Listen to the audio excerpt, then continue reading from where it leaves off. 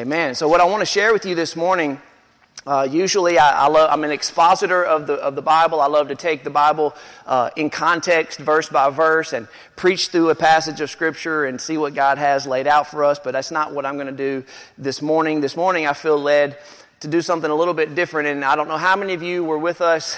I want to say it was a couple of weeks ago. We had our annual congregational meeting. We had it here in Arlington. And we're trying to do that each year now to just kind of give a report of where we've been and where we are, and then also where we're going. And so I took a little bit of time that night to give an overview of what we call a vision for Christ Church coming up for 2019 and really going into 2020. And so that's what I want to do with you this morning, is to take an opportunity to share this vision with you. And the title of my message is simply this: Changing the World One Person at a Time. Changing the world one person at a time. So let me read this to you before we get started. And I think this may help set the backdrop for what I want to share with you this morning. In today's world, there are over 7 billion people, divided up in approximately 24,000 different people groups. Of those 24,000 people groups, 12,000, roughly half, are considered reached, meaning that they have had some exposure to the good news of Jesus Christ. Cultures where there is maybe a church movement that has been established. But on the other hand, there's another 12,000 people groups representing some 3.5 billion people who have no viable Christian representation or gospel presence. These groups include 4,000 Muslim people groups, 3,000 tribal people groups, 2,000 Hindu people groups, 1,000 Chinese people groups, 1,000 Buddhist people groups, and all other people groups as well. There is virtually no gospel presence. Now, when I give you those numbers, how does it make you feel? It makes me feel overwhelmed. Like, I can't even comprehend 7 billion, 3.5 billion. I mean, right here in the Memphis metropolitan area, I mean, we have over 1 million people. That's a lot of people, right? And I've heard pastors and church planners and missionaries, and they'll throw these numbers out to a church and say, you know, there's all these people groups all over the world. There's billions of people today on the face of the planet that have never heard the gospel. And listen, I'm pro-mission 100%. We support missionaries in several different contexts, on several different continents. I will always be pro-missionary. But I think something that we fail to do as a church is we fail to communicate the everyday mission, the everyday responsibility of each and every one of us as believers and disciples and followers of Jesus Christ, to bring that number, that 7 billion, 3.5 billion number, to bring it down to our world and remind us of this one truth right here. God never called you and me to reach the whole world. I've heard that be said so many times. God did not call you and me to reach the whole world with the gospel of Jesus Christ. Now, it is the church collectively, yes, the church collectively, we are given the mandate to go and make disciples of all nations. There's no doubt about it. The collective church, that's what Jesus left us with his marching orders. But when it comes down to you and me as individuals, God never called us to reach the whole world. Listen, I don't care who you are. There's no way we could ever have that kind of a presence on earth. If we spent every minute of every day, of every working hour that we had, there's no way we could reach everybody on the face of the earth. That's why I believe, as far as a vision for Christ Church, I believe God is trying to teach you and me how to change the world one person at a time. Make it really, really simple. And that's what I want to share with you this morning. I want to read something. This may help you give a pretty good illustration. One of my favorite movies of all time is Schindler's List. Anybody ever seen Schindler's List? If you haven't, you ought to go see it. Liam Neeson is the lead actor in that. He's a German Christian who ends up saving hundreds of Jews during the Holocaust. There's a new film coming out. This was a 2009 film about Irina Sendler, who was a Polish nurse And it said that she, in her lifetime, reportedly saved over 2,500 Jewish children during World War II in the time of the Holocaust. But I want to tell you something that we need to remember. There were a lot of Christians in Germany and in France and in Poland who did nothing to help the Jewish people during the Holocaust. And I guarantee you, when the war was over and all the smoke cleared and the concentration camps were shut down and the ovens where they were burning Jewish people alive were discovered, I guarantee you, when the gravity of that most horrific time in human history, arguably, finally was over, I promise you there were Christians, real believers, who had lived through that and had not made an attempt to save one person because they were afraid. They were intimidated. They were afraid. It may have cost them their own what? It may have cost them their own life. But they had to live the rest of their life knowing that they could have done something. Now, they may not have saved 2,500, right? But they could have what? They could have saved one. And I often wonder, when I think about the day I face Jesus in the judgment seat, we all as believers will face Jesus in what's called the judgment seat. And that's not like this terrifying time where we're going to be condemned. No, that's going to be the time where we understand what we did with the stewardship, with the time, treasure, and talents with the gospel of Jesus Christ, what we were given, and what kind of stewards we were on the face of this earth in our allotted time on this earth, which is a very short time when you think about it in the big scheme of things. And there'll be a time when all of us as believers will stand before the Lord Jesus. And listen, I do believe at that moment that all of us will experience some sense of loss. Because at that moment we will realize I could have done more. I should have done more. How many Christians will die and live an entire life of being a believer and stand before the Lord Jesus, and when their accounting of their life is presented before the Lord, how many Christians will have to say, I brought nobody into your kingdom? I did nothing. I don't know if that's going to be a greater sense of loss than at that moment. That's why I do believe that there will be a time that says that in the new heaven and the new earth, Jesus will have to do what? He's going to have to wipe some tears out of our eyes. He will wipe away every tear. It's going to be okay. You're not going to be condemned, right? We understand that. But there will be a moment of loss for those of us who have failed to do the simple thing that God has called us to do as His witnesses, and that is to reach one person at a time. And when we say it that way, it makes it very, very simple. Let me give you the difference between a mission and a vision. Ready? The mission of Christ Church: to know Christ, to make Him known. It's on the banner out there in the hallway. As long as this church will be here and God allows us to be here, that banner right there is never going to change. Because a mission statement never what? Never changes. What book of the Bible have we been preaching through for the last year and a half? The book of Acts. We titled that whole series, The Great Commission Continues.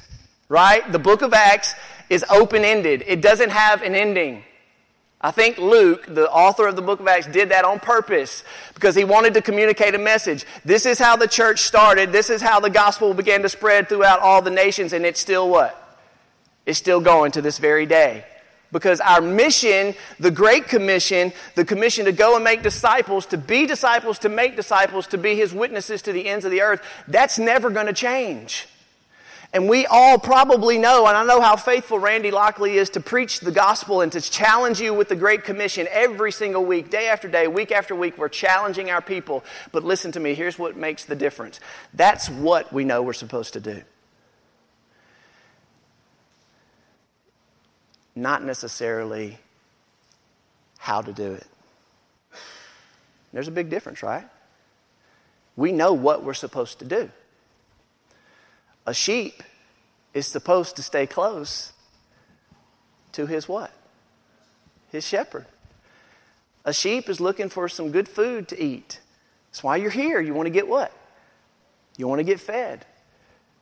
A sheep knows that if it wanders away from the flock, there's what out there? There's danger out there. There's potential catastrophe. You could really get hurt if you separate yourself from the flock. That's why we talk about accountability and the value of having the local church around us and the relationships we build here at the church to hold each other accountable and bear each other's burdens and stay protected inside the flock, right? Like a sheep understands all of these things. But I'm going to tell you something. Many times as shepherds, if we're not careful, we're doing all these good things and we're protecting our people and we're preaching truth and we're feeding you the substance of God's word and we're leading you by the still waters and we're trying to refresh you through the presence of the Holy Spirit, inviting the Lord to move in your life and in your heart, and we're out there. But here's the difference. Sometimes as shepherds, if we're not careful, we'll just start to what? We'll just start to wander and we're not going anywhere. Now, I'm not saying necessarily that's what's been happening at Christ Church, but when God laid this upon my heart, it was the conviction in my heart to say, yes, we've been telling our people for a year and a half, this is what we're supposed to do, but are we telling our people how to do it? We're telling our people to go and make disciples, but we're not necessarily showing you the direction how to get there. And so, guys, today's message is going to be very different than probably anything you've ever heard me share. It's going to be very practical. And again, it's going to be the overview of what I believe God is going to be able to use in my life, in your life, in the life of this church, for us as leaders to begin to show you give you practical tools to equip the saints for the work of the ministry and to be able to teach you how to become a disciple maker, how to become a witness for the Lord Jesus Christ in very practical ways, in the influence that God has given you all around you, and to make it so simple that it's not overwhelming you anymore to think, we got to save the whole world. No, whose job was that? That's Jesus' job. He came to save the whole world. We're coming as disciples to change the world one person at a time.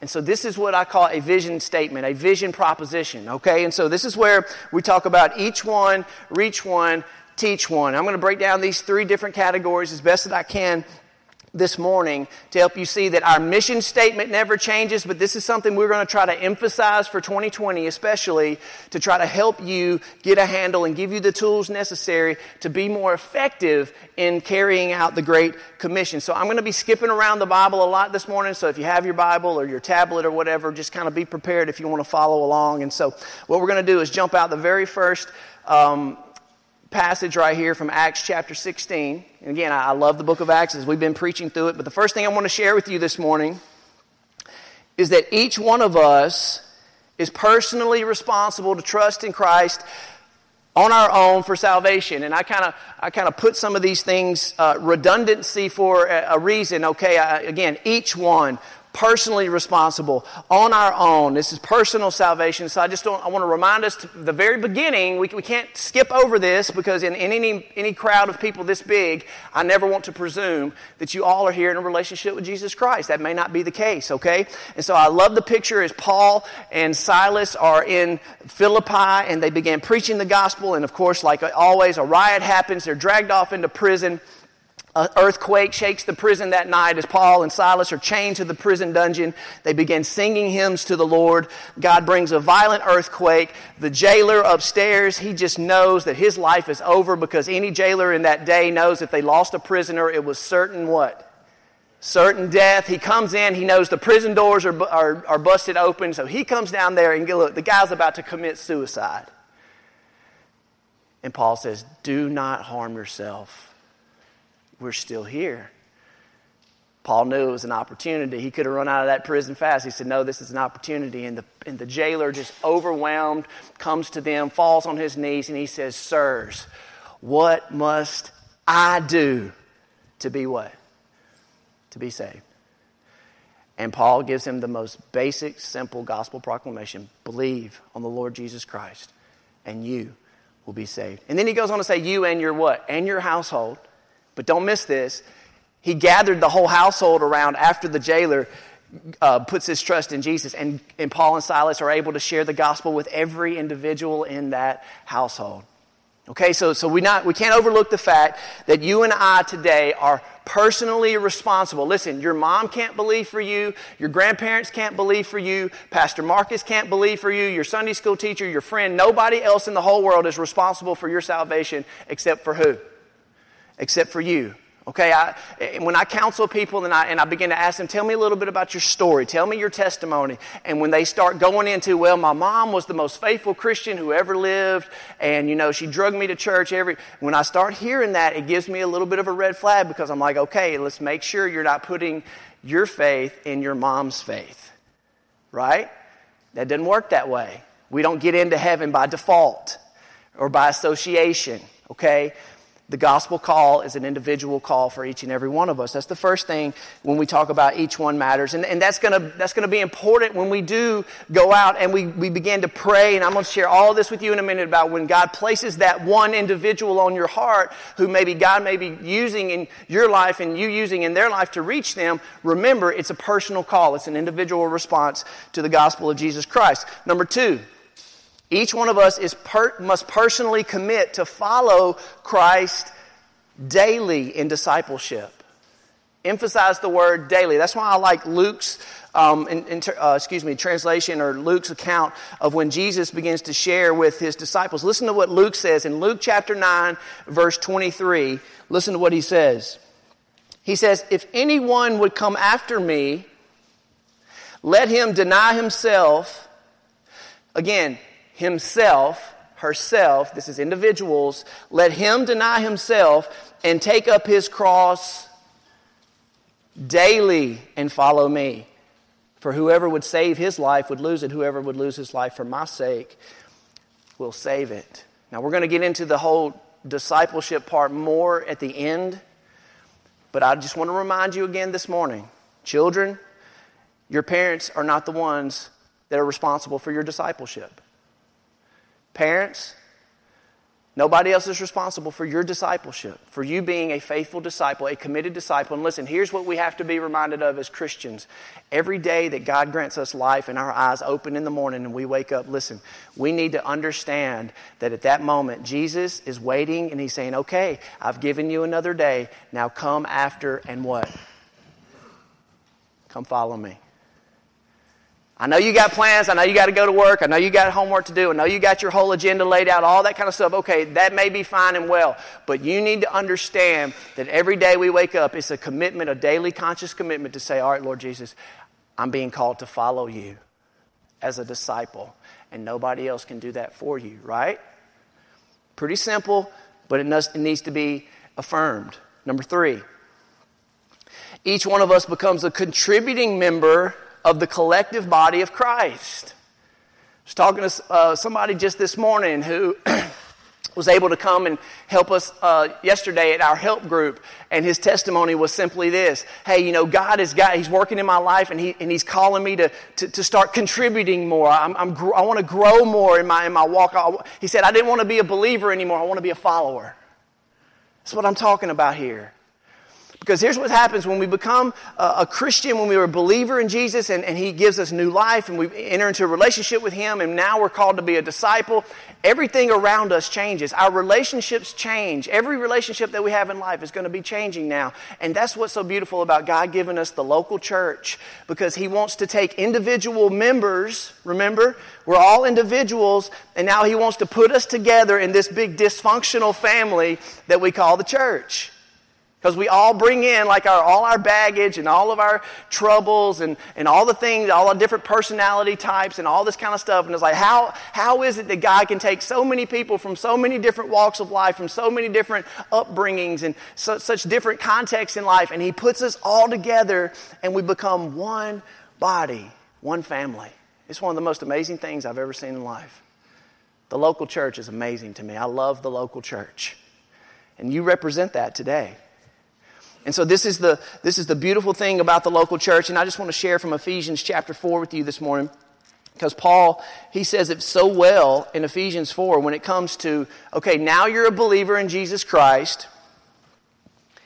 And he gives us some descriptions and some characteristics of us as individuals. And what are we supposed to bring into the local church? into the collective body of Christ. Look at Ephesians 4:1. I therefore, a prisoner for the Lord, urge you to walk in a manner worthy of the calling to which you have been called, with all humility and gentleness and with patience, bearing with one another in love, eager to maintain the unity of the Spirit in the bond of peace. Because listen to what it says. There is one body, one Spirit, just as you were called to one hope that belongs to your call, one Lord, one faith, one baptism, one God and Father of all, who is over all and through all and in all. Now listen to what it says in verse 7. But grace was given to each one of you, of us, according to the measure of Christ's gift. When God saved you, He took you as you were, your personality, your natural abilities, and He took who you were and He added spiritual gifts to you. When you have the Holy Spirit living in you, now the Holy Spirit gives you these gifts that you didn't have before. And there's a purpose why you have spiritual gifts. Because He wants to take you and He wants to put you in a body. And just like our own bodies have many what? Many members, and our fingers are important, and our ears are important, and even our pinky toe keeps us balanced, right? In other words, every single member is important. Every single member matters. And what you bring to this local church is that you matter because you are contributing a special and unique gift that this church needs. As you operate in your giftedness in the local church, is what this local church needs to be effective and to function and to be healthy and strong, okay? And that's what this is all about. And He wants to use your personality to the glory of God. He wants to use your natural abilities. God doesn't forsake all of that. He wants to take you in how you've been raised and what you've learned and what you bring to the table. But the main thing I need you to see, He wants you to be a contributor to the local church, not a consumer. And I think that many times what's happened in our culture is that we've been so seeker sensitive, and we want to appeal to the flesh so much, and we want to keep people entertained, and we want to make sure that we don't offend anybody, is that we've created a church culture. And when I say we, I'm not necessarily saying Christ Church. I don't believe that. But I think overall in the North American culture with modern evangelical culture, we've created this system that is more about consumers. What do you want? What do you need? And we try to do everything that we can do to appeal and satisfy the customer, because by all means, we don't want you to get angry and what? And leave. But that's not the local church. The local church says, no, you're to come in and contribute. You're to be a giver, a contributor. Somebody who's using your gifts and abilities to help build up the church. Not to see what you can get out of the church. John F. Kennedy, not what you can do for your country, but what your country can do for you. It's that whole principle, right? It's what can you do for your church through the giftedness of the Holy Spirit. And that's exactly what Paul is talking about here. Listen to what he says to the church in Corinth. He says, all of these are empowered by one and the same Spirit. He's talking about spiritual gifts, who apportions to each one individually as He wills. But as it is, God has arranged the members in the body, each one of them as He chose. You see what he's saying there? It's individualistic, and yet at the same time it's corporate. You're a member on the team. I mean, there's so many different illustrations and analogies. I'm a sports guy. You can talk about baseball teams, football teams. Every single player on the team has a role to play, right? That's what you are here in the life of this church. And so when we talk about each one, that's what I'm really trying to get down to. You got to have a personal relationship with Jesus Christ. You're personally responsible to trust Him. He calls you into a daily commitment to walk with Him in committed discipleship, that you're to follow Jesus as Lord wherever He is willing to lead you and you're willing to go. And number 3, He places you in this body. He places you in a church for you to exercise your gifts and abilities to help build this church and become a contributing member to the life of this church. And here's the thing I want you to understand. We don't need superstars. We need everyday, ordinary people. Do you qualify for that? There's nothing wrong with that. That's who God wants to use. Think about who God used in the Scripture. Think about David. He's just a little old what? A little old shepherd boy. Nothing special. God used him, right? Think about Zacchaeus, tax collector. Matthew, tax collectors, hated by the rest of their people. God said, I'll use you. Think about Abraham. Abraham was an old man. You got any seniors in the house? Think God can still use you? He sure used Abraham and Sarah in their season of life if they were in their older ages. Think about Mary, the mother of Jesus. Do you know how old Mary probably was? Maybe 14. Got any teenage girls in the house? Think God can still use you? What about Peter and John when they're preaching after the day of Pentecost and people are being saved right there in Jerusalem and they're brought before the Sanhedrin and they're testifying to the resurrection of Jesus Christ, and they look at these two guys and they're like, hey, these are a bunch of hillbilly fishermen. They're ordinary, untrained men. You know what they meant? They're not even educated. They're not educated in a theological degree. We got PhDs. These guys are fishermen. Guess who God used to turn the whole world upside down? A bunch of ordinary fishermen, tax collectors, untrained people. What should that remind you and me of today? God wants to use you. You matter. You're important. This is His purpose. This is His design, okay? He's not looking for people with theological degrees. Those things are good. They're important, whatever. He's looking for the body of Christ to function as He called it to function. Now, I'm going to give you 5 ways, practical ways where we can begin to reach people. Okay, so that's each one. We got it? Each one includes who? Who's it include? That's right. Pretty clear, right? That's you. That's me. It's all of us. That's who God wants to use to accomplish this vision. Now, 5 practical ways to reach others. Elders, pastors, preachers. In Ephesians 4, it says that God gave elders, pastors, preachers, teachers. He gave us our job in the life of the church, okay? Because we have a role too. As shepherds, again, we're called to be directional leaders. We're called to cast vision. We're called to say, hey, we're going to that mountain over there, and this is how we got to go. This is where we're going to go to get there. Will you follow me? That's our job as shepherds. But the other job as shepherds is this, is that God says we are called to equip you to do the work of what? The ministry. Think about it, guys. If I'm a professional Christian, that's what a lot of people look at a pastor. Hey, you get paid to do this, man, so you should be out talking to people about Jesus, right? Because that's your job. It's your job too. Now think about if we left this building today and I walked out there and I'm living out my professional Christian duties and I'm sharing the gospel and studying the Word and being a committed disciple, and none of you are. I'm not saying you're not, but I'm just saying theoretically, and none of you are. That's one person out in the world. Now, flip the script for just a second and think about every single one of you right now, this collective army of believers and disciples. When we leave this building and we go out into the world and all of us are living out our faith and making disciples and being His witnesses everywhere that we go and wherever that we go, man, think about the impact we all of a sudden have on this community. That's what we're talking about. It's my job to equip you to do the work. I do the work too, but it's my job to give you the tools to do the work. And that's what this is all about, okay? So let's look at 5 ways that we're going to emphasize coming up in the next few months and even going into next year. We're going to have 5 simple ways to give you and equip you and help you know how do you reach your neighbor. How do you fulfill the Great Commission? Ready? Number 1, reach through praying. Groundbreaking stuff right here, right? But we can't overlook this. It all has to begin and start by praying. Listen to what Paul says to the church in Colossae.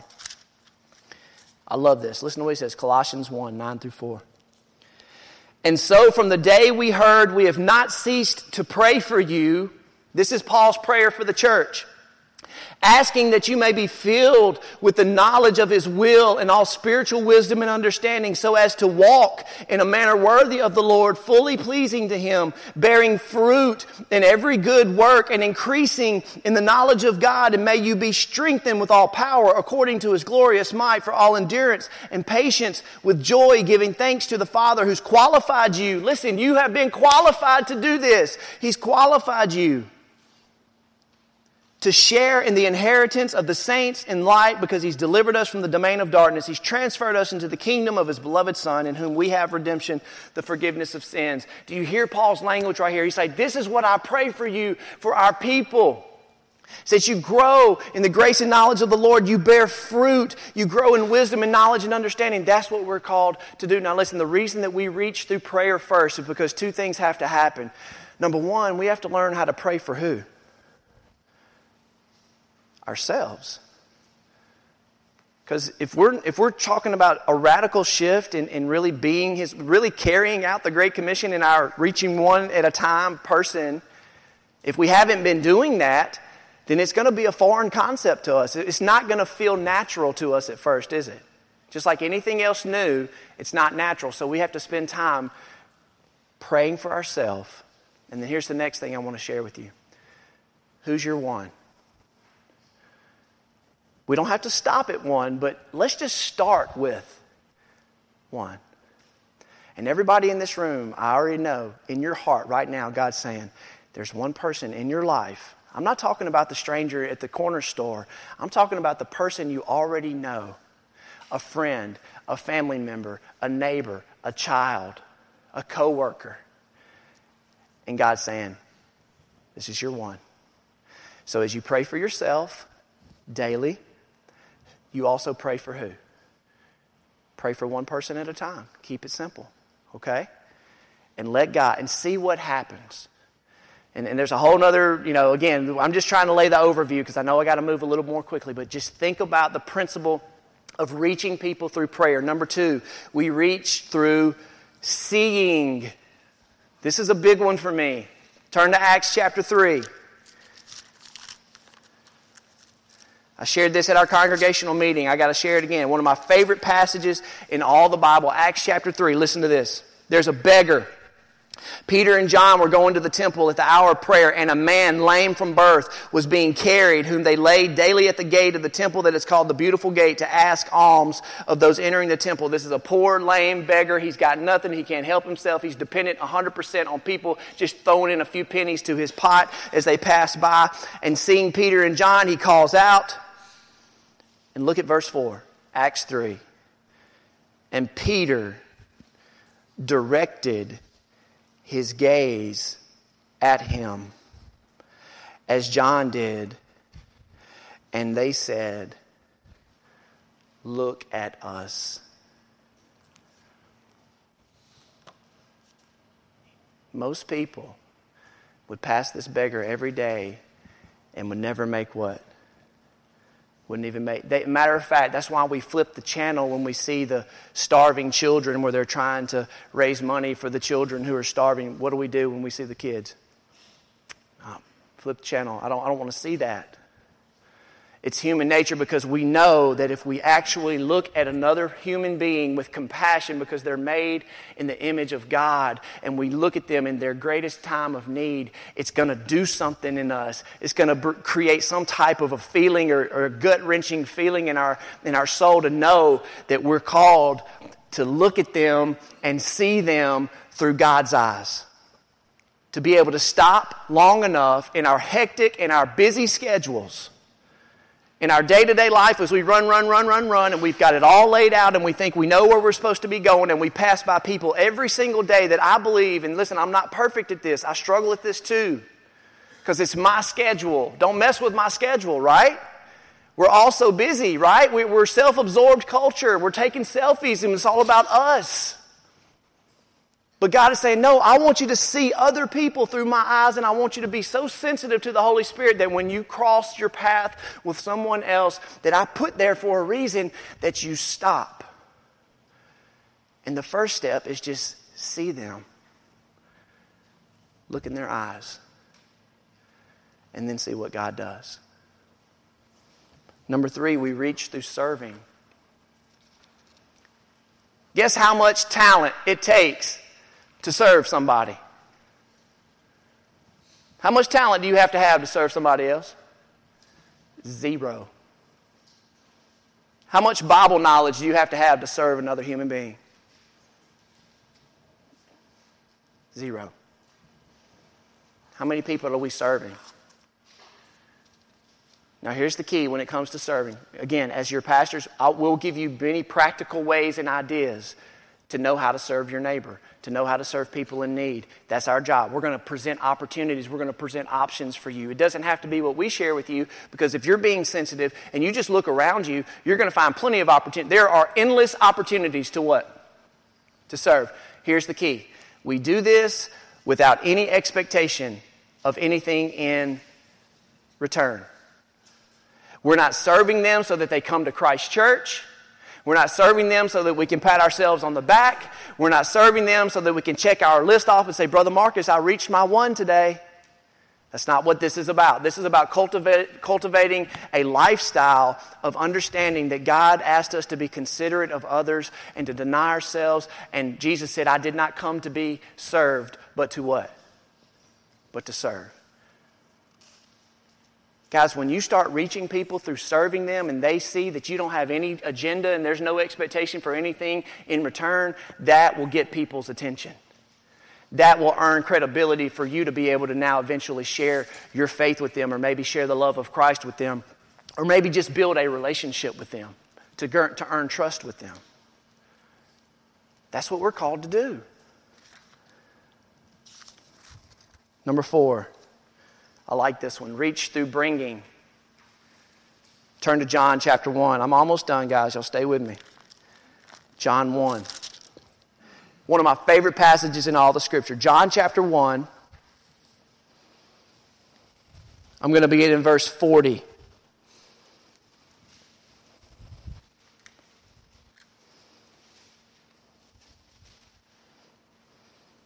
One of the two who heard John speak and followed Jesus was Andrew, Simon Peter's brother. So just to set the context, John the Baptist sees Jesus perhaps for the first time kind of entering into the public, and he's got disciples following him, and he stops and he points to Jesus, and what does he say?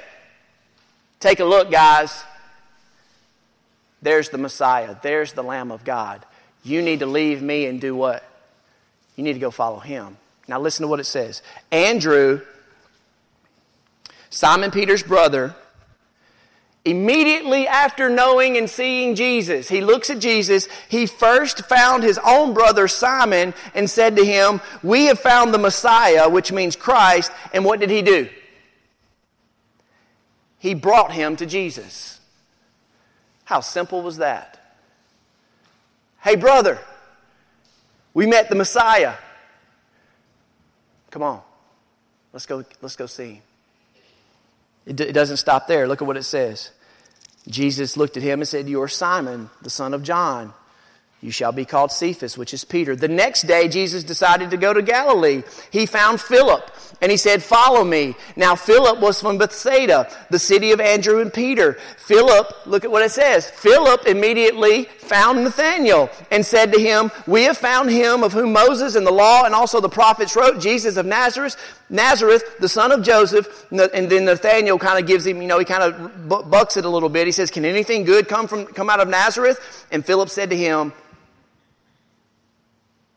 come and see. Now listen. 90% of people who visit a church for the very first time, they don't come because we have sermons on the internet. They don't come because we put a banner on the street. They don't come because we have great programs and, fall festivals. They come, why? Because what do? You invite them. How hard is that? 90% of the people that will attend a church for the very first time will be there because they are invited or brought by a friend or a family member. And guys, how many times are we doing that? What would happen today, next week, if you just brought one person with you? We would have to be taking out some more what? Some more chairs, right? It's so simple, guys.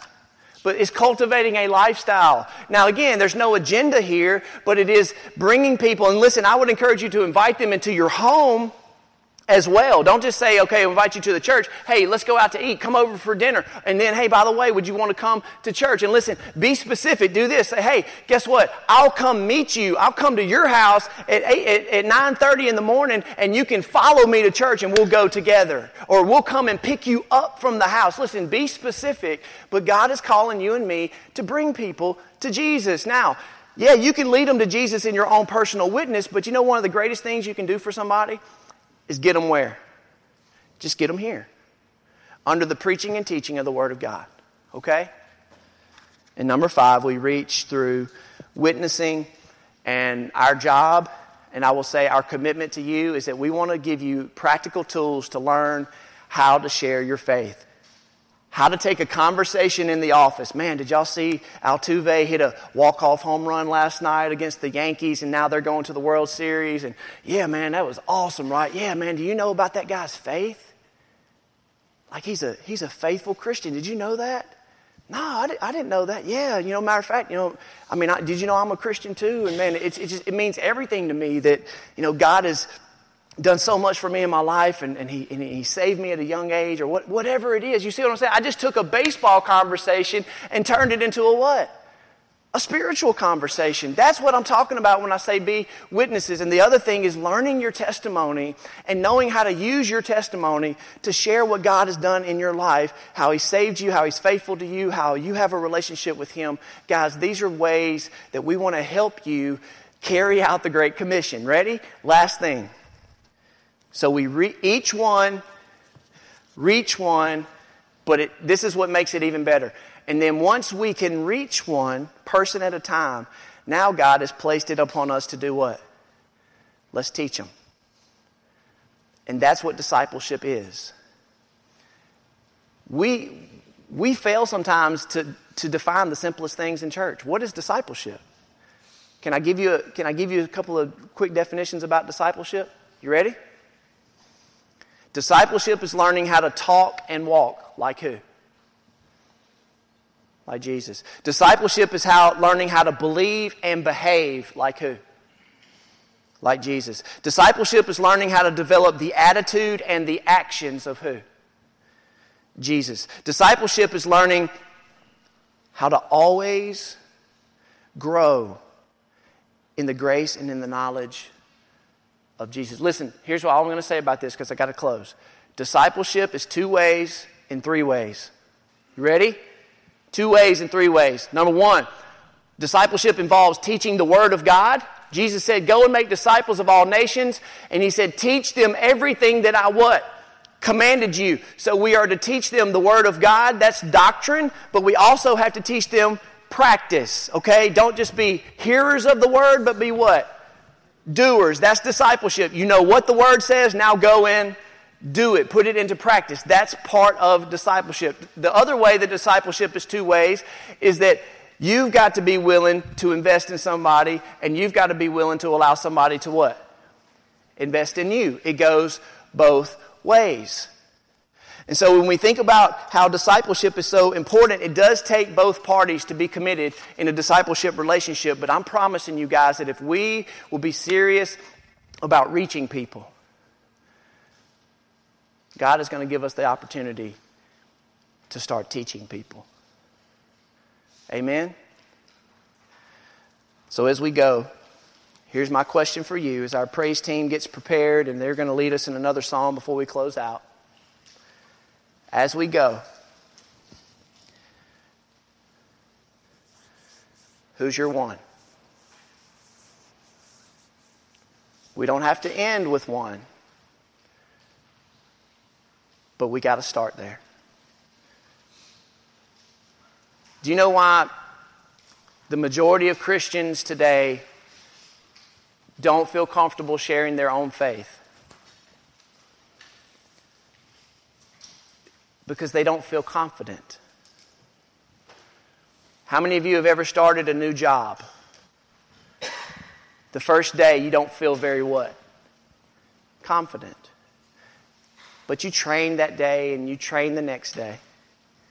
And after about a week, you're like, hey, I think I can get the hang of this, right? And then after a year, you can do that job blindfolded.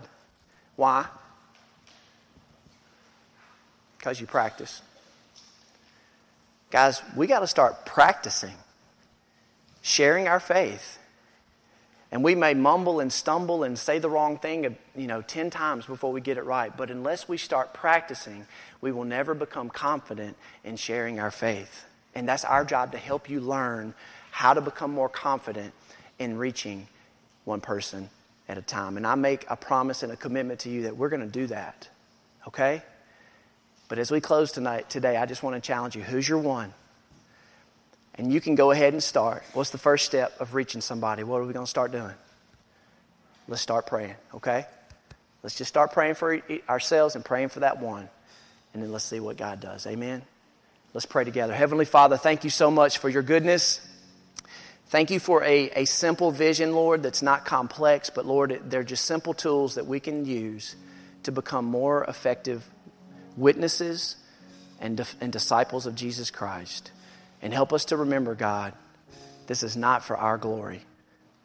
Lord, this is so that when we get to stand before you, that we have something to present to you. We have souls that you allowed us to touch and bring to Jesus, so that we can lay them down at your feet and say, thank you, God, that you are able to allow me to be a part of what you're doing. I thank you, Lord, for this church. In Jesus' name we pray. All God's people said, amen.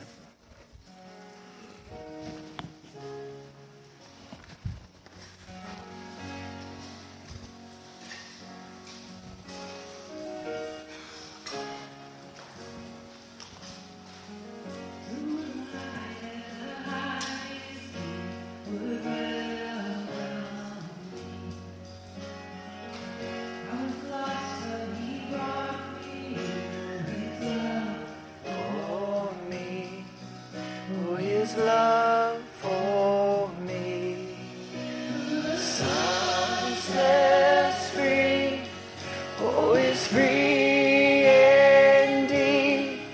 I'm a child of God, yes I am. Realize He has ransomed His grace runs.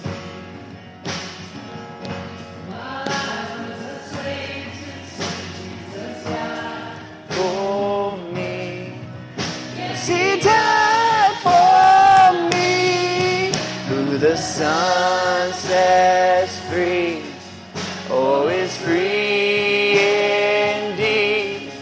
I'm a child of God, yes I am. In my Father's house, there's a place for me. I'm a child of God, yes I am.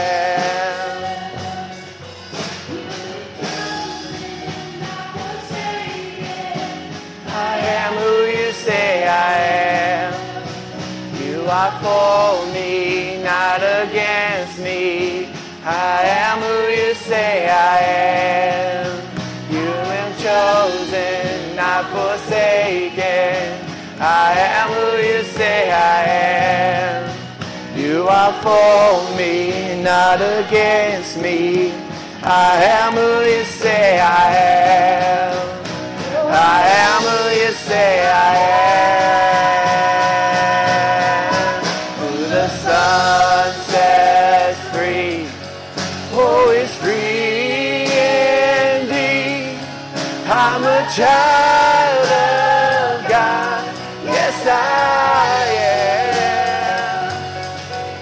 In my Father's house, there's a place for me. I'm a child of God, yes I am.